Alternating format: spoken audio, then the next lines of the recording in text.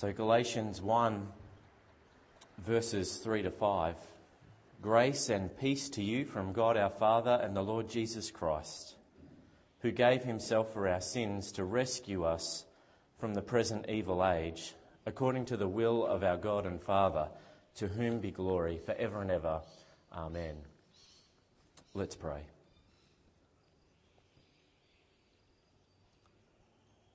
Loving Father, we pray this morning that by your power you would bless the hearing of your gospel in each one of our lives. We pray that you would lead us this morning to see Jesus as he really is, the way, the truth and the life, and that you would hold us so that our whole being, our confidence, our trust and even our boast would be in Jesus. To your praise and to your glory, Father. Amen.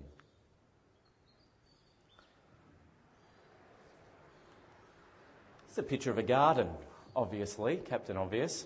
And as I was thinking about what I was going to say this morning, I was looking at gardens, and I looked at this, and I really only put it up because I was just so taken by what God creates, the beauty and the vibrancy and the colour, and just how wonderful God is as our Creator. He just creates absolutely beautiful things, very, very beautiful things.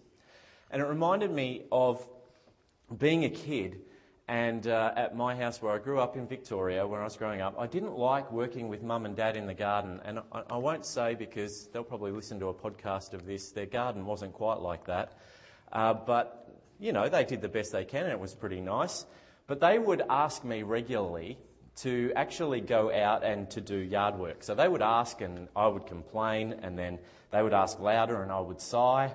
And then they would command and I would go, right? I'd go outside and help. And the funny thing is, as a kid, once you get out there and you start to have a good time. It's actually quite good. It was so good, in fact, that I decided to clear out the garden bed under my bedroom window and plant a crop of carrots. And that was my first kind of experience. And I planted those carrots and I loved them, and I would go out every day and look on their progress. And way before they were fully grown, completely impatient, I ripped them all out of the garden and I ate them, dirt and all. And Mum would actually testify, I think, that I had similar tendencies in their garden when I was helping her with the garden beds. Maybe that's a bit of an uglier picture, isn't it, there on the left? You know, when you're pulling out weeds, you've got to get the root. That's what they taught me. That's what my parents taught me. If you just pull the grassy stuff off the top, especially in Cairns, how quickly is it back? In a few hours, it seems like it's 10 feet in the air again. So you have to get it out at the root, and you don't want to just break it off at the surface. Well, this is frustrating me, working in Mum and Dad's garden, and maybe you can see where this is going with the picture on the right, because I found these weeds that came out really, really easily.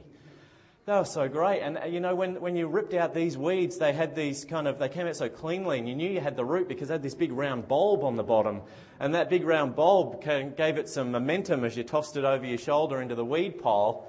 And I can still hear, that's probably when I was like 12 or 13 years old, I can still hear my mum's voice, "Vaughan, no, not my orchids. Not the orchids. They're Nana's orchids." And that's how I came to mow the grass on a weekly basis. The Apostle Paul, he wasn't called by God to plant carrots. He wasn't called to plant orchids. What was Paul called to plant?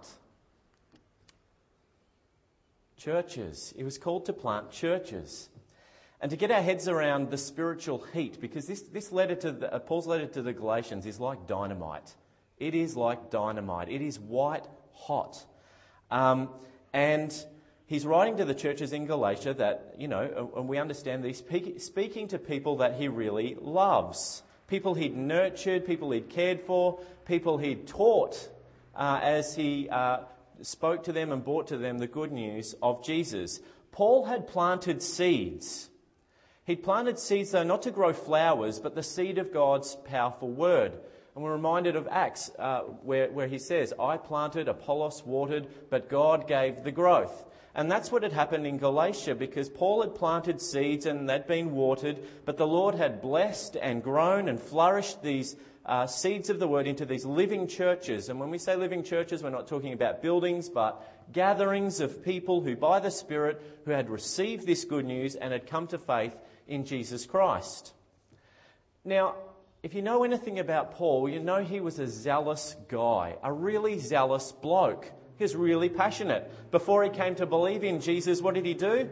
He threw everything he was. He threw all his resources into persecuting the church as a Pharisee. And we know the sadness he felt about that past. He really deeply felt it, but he also felt how powerful the love and the forgiveness given to him in Christ, how powerful that was in Paul's life. It was huge for him. That was his boast. He boasted in Jesus Christ. He boasted in this grace in which he stood. And so I imagine, and I don't know this for certain, but I imagine that Paul, now that he grasped the gospel of Jesus Christ in his heart, that he loved these new Christians with a holy and intense love. Like he'd gone after the church in his previous way of life with in such a zealous way, with such power, with such ambition. I imagine that God turned that around so that the love and care and nurture that he came at these people with was just so great. Imagine Paul's horror when he learns that intruders have come into the region of Galatia and that these intruders are mixing with the brothers and sisters, and these intruders are working to dig up, to rip out the gospel, the good news, which has been carefully planted and watered and is now growing in the hearts of these new Christians. You think of how awful it is when you think if someone's actually been in your house without your permission, broken in. Now, this has got to do with people's hearts and lives. It's like you feel violated when someone goes through your stuff, but when someone's actually come and is trying to rip out the gospel, that joy in people's hearts, Paul is horrified. And these intruders, they're working kind of like pouring Roundup over all the budding gospel growth that's happening in Galatia. It's not that they don't believe in Jesus, these intruders. They're not just Jews.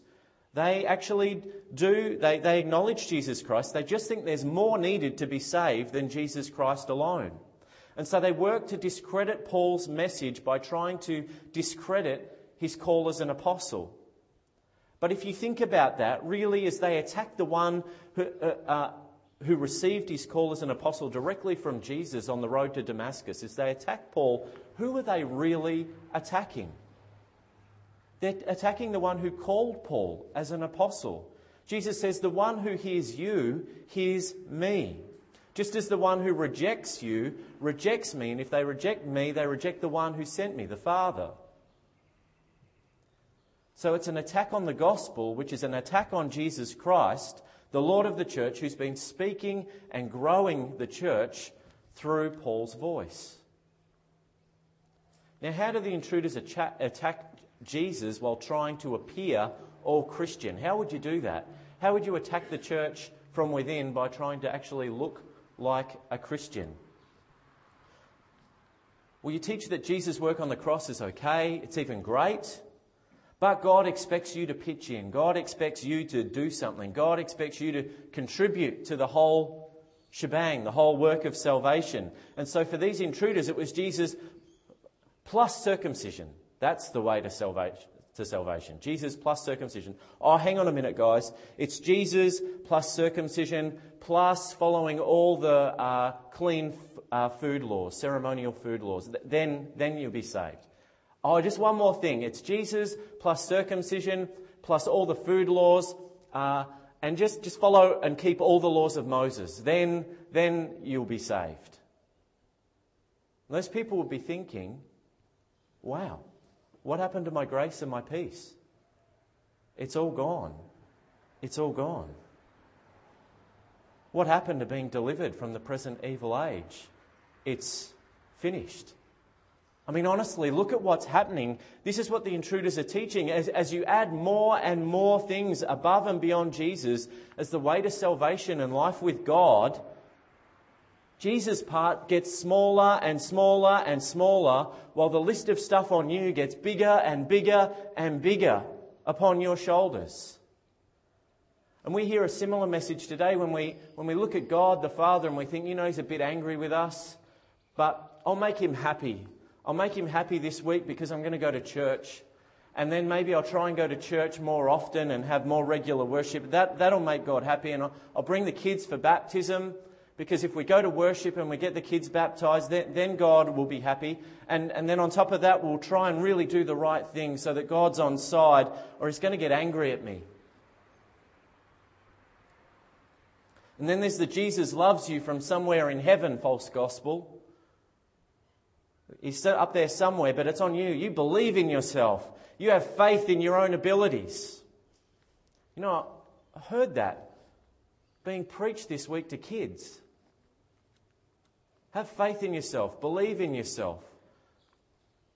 That's the don't give up false gospel. And it still loads you down with the law. It's subtle and it appeals to our flesh because it makes much of you. The focus is on you. You get to claim glory for yourself. And that's appealing to us. It's appealing to a sinful heart. Instead of the fact that it was on the cross that Jesus never gave up for you. He never gave up for you. He never looked back. He willingly endured the wrath of God against all sin while you were still enemies with God. He died your death, which we can see pictured really clear for us again today. The empty cross is gone. The crucifix is back. Stare at that. Allow yourself to be confronted with that, but also comforted by that.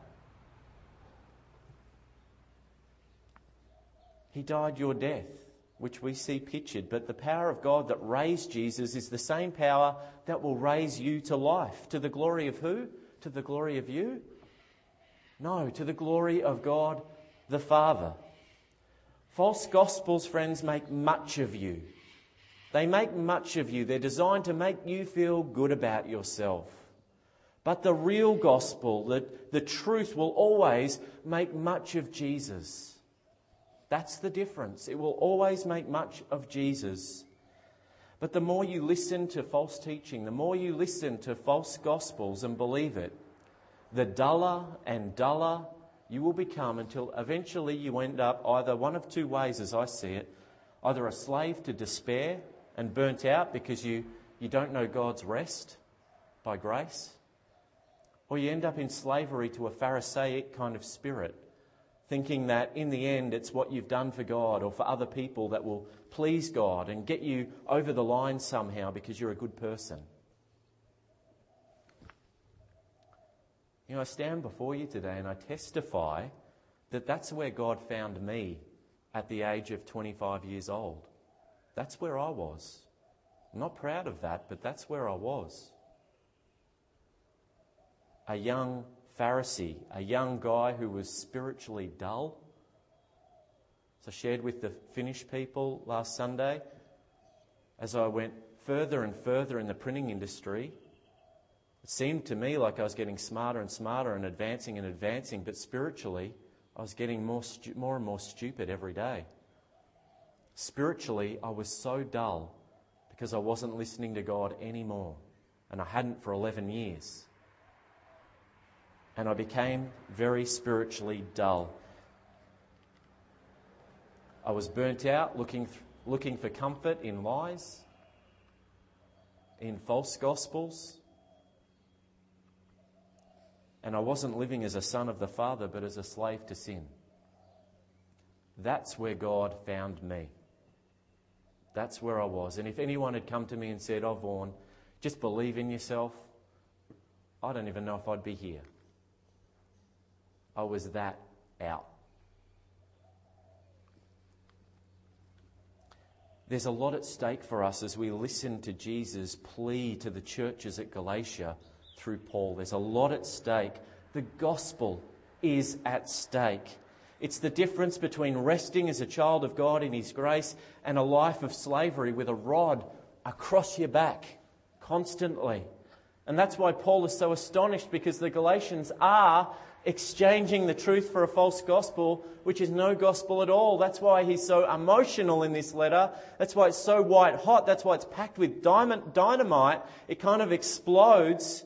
if you add anything to Jesus, to his death for you on the cross, his resurrection, his perfect obedience, which is credited to you by grace alone, if you add to this your good works, if you add to this your best intentions, if you add to this your worship, attendance, or anything else, you take away from Jesus and you make him small.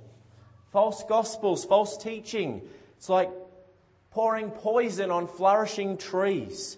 And Satan loves it, but ultimately it gives birth to despair, it gives birth to self-reliance, rather than empty hands, open and asking to be filled with the supernatural grace and mercy and freedom, the gospel, the inheritance of our loving God and Father. And so remember what Jesus says to you. He's talking to you today. The Lord is speaking to you through Paul in verse 3. Hear these words. Grace and peace to you from God our Father and the Lord Jesus Christ,